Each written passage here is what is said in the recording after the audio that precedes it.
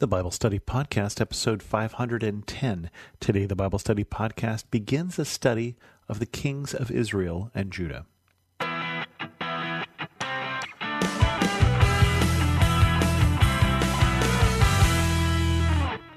Welcome to the Bible Study Podcast. I'm your host, Chris Christensen. I can't say exactly why I decided that this would be the next study that we do, but we're going to talk about a very important time in the Old Testament, the period of the kings. Just to put this in some perspective, if we take Old Testament history and we divide it into four parts, we get roughly 4 ages. We get the ages of the patriarchs, and I'm including in that the time of the captivity in Egypt. Get the ages of Moses, Joshua, and the judges, and that's about 500 years also. And then we get about 500 years of the time of the period of the kings. And then we get the rest of the Old Testament. We get the Babylonian captivity and the post-captivity, as well as the reestablishment of Israel, and then the break between the Old and New Testament is another 500 years. So roughly 4 different 500-year periods, and we're going to be talking about the third one. So roughly 1043 is some of the dates that I've seen to 586 BC. And this is a period which is a very important period in the Bible, because if we take those 4 different quarters of the Bible and we say Genesis basically is the only book that covers that first 500 years.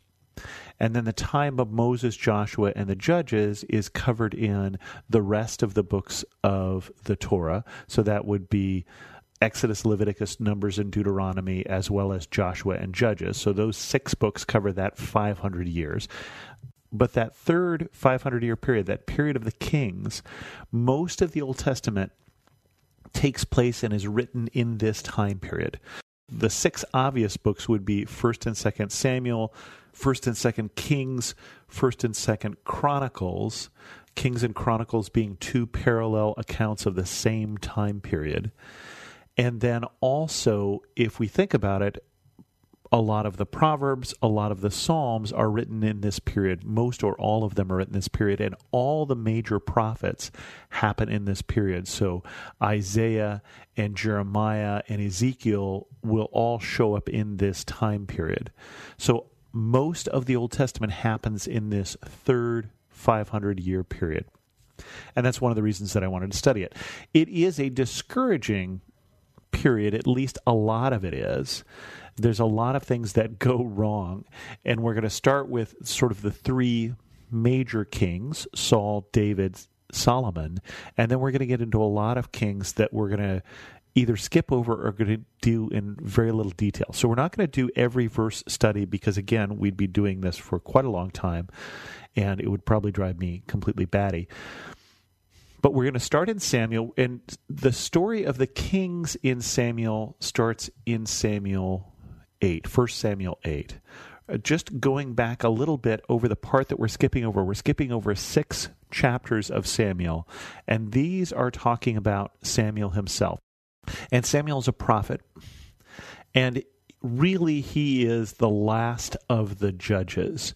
If we look at the book of Judges and read the book of Judges, what would happen is there was no fixed ruler over all the tribes of Israel. And the people of Israel would forget about God, and something bad would happen, like they'd be invaded by the Moabites, and God would raise up for himself a judge who would bring the people back to God, and they would defeat the enemy.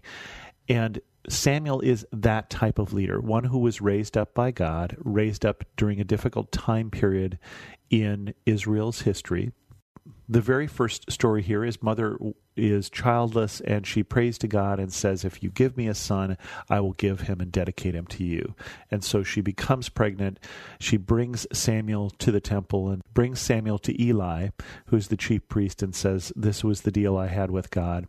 And he is raised then in the household of Eli. And she goes on and sings a song and then has many other kids, and continues to support and have a part in Samuel's life, but he is raised by Eli.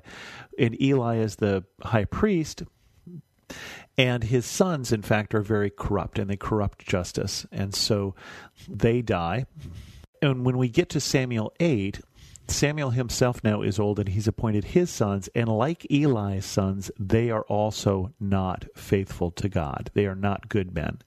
And so we get this in 1 Samuel 8.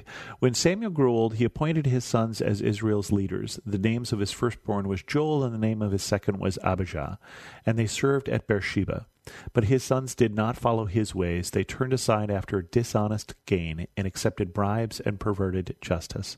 So all the elders of Israel gathered together and came to Samuel at Ramah. They said to him, "You are old, and your sons do not follow your ways. Now appoint a king to lead us, such as all the other nations have." But when they said, "Give us a king to lead us," this displeased Samuel. So he prayed to the Lord. And the Lord said, "Listen to all the people are saying to you.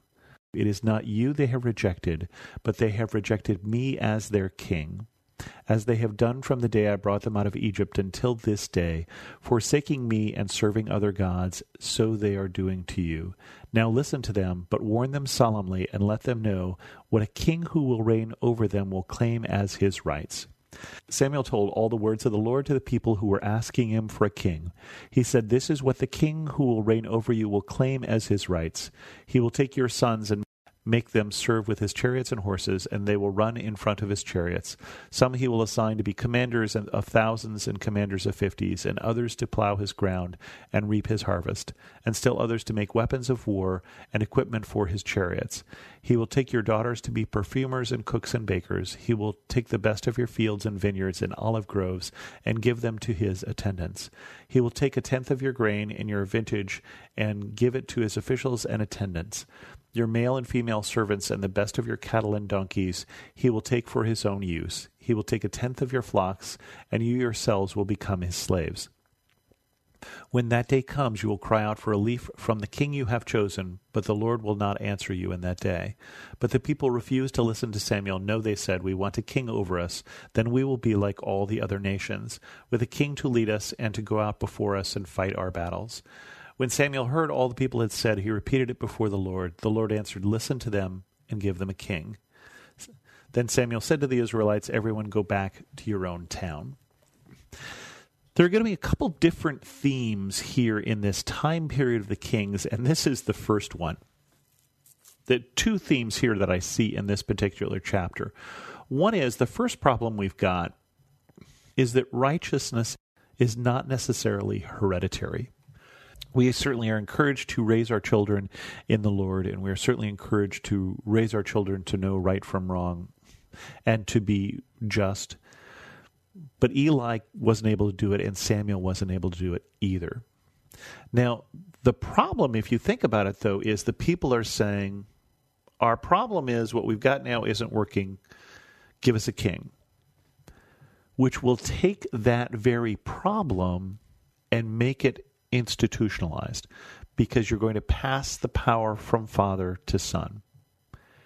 And yet there is no reason to believe that a good king will have a good son who will also be a good king. And we will see that theme. So the first problem we've got is their whole theory that this will be better doesn't make any sense. If we just set aside the fact that we're looking for a leader, this idea of a hereditary leader, they've already seen 2 examples where this hasn't worked. More than 2, but 2 just recent examples. The second bigger problem they have is this is not what God wanted when he set up Israel. He wanted 2 things that are quite different. One is he did not want them to be like everyone else. Right? So when they say, give us a king so we can be like everyone else, they're saying, give us a king because we don't want to do things your way. We want to do things everybody else's way. And tell me if that sounds like that's going to be a problem. And spoiler, it is. And remember, if we'd gone back to the previous 500 years, Moses and Joshua in particular, we get the time period where God has finally had it with the people who live in this land. He said their sin has finally gotten to the point where he has decided to get rid of them. And it's because their practices, especially their worship practices, are heinous. And one of the things that they do, and this will come up again and again here in this next 500-year period, is when they worship Baal, for instance, they sacrifice their children. So that is one of the horrific things that they do that God does not like.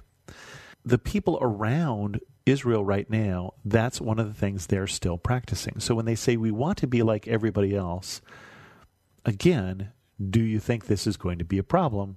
It is. So we've got a problem that they think that a king is the answer. They're rejecting God as their king. And so they come to Samuel and they say, we don't want your sons, we want somebody else's sons, and we want them going on forever. We want to be like everyone else. And so they will be like everyone else. And that is the sad thing that we will see here over the next 500 years, is that constant struggle between God saying, I want you to be different, I want you to be mine, and their constant push and their constant direction of being like everyone else. We're going to talk more details about what that means and how that applies for us later on, but you should know that when we look at this, we're going to be looking for how this applies for us. And the first obvious application is God does not intend us. God does not call us to be just like everyone else. I think of the old Hebrew National commercial, we could put all these things in our hot dogs, but we answer to a higher authority. We answer to a higher authority. Just because everybody's doing it does not mean it's appropriate for us. With that, we're going to end this episode of the Bible Study Podcast. If you have any questions, send an email to host@thebiblestudypodcast.com, or better yet, leave a comment on this episode at thebiblestudypodcast.com. And thanks so much for listening.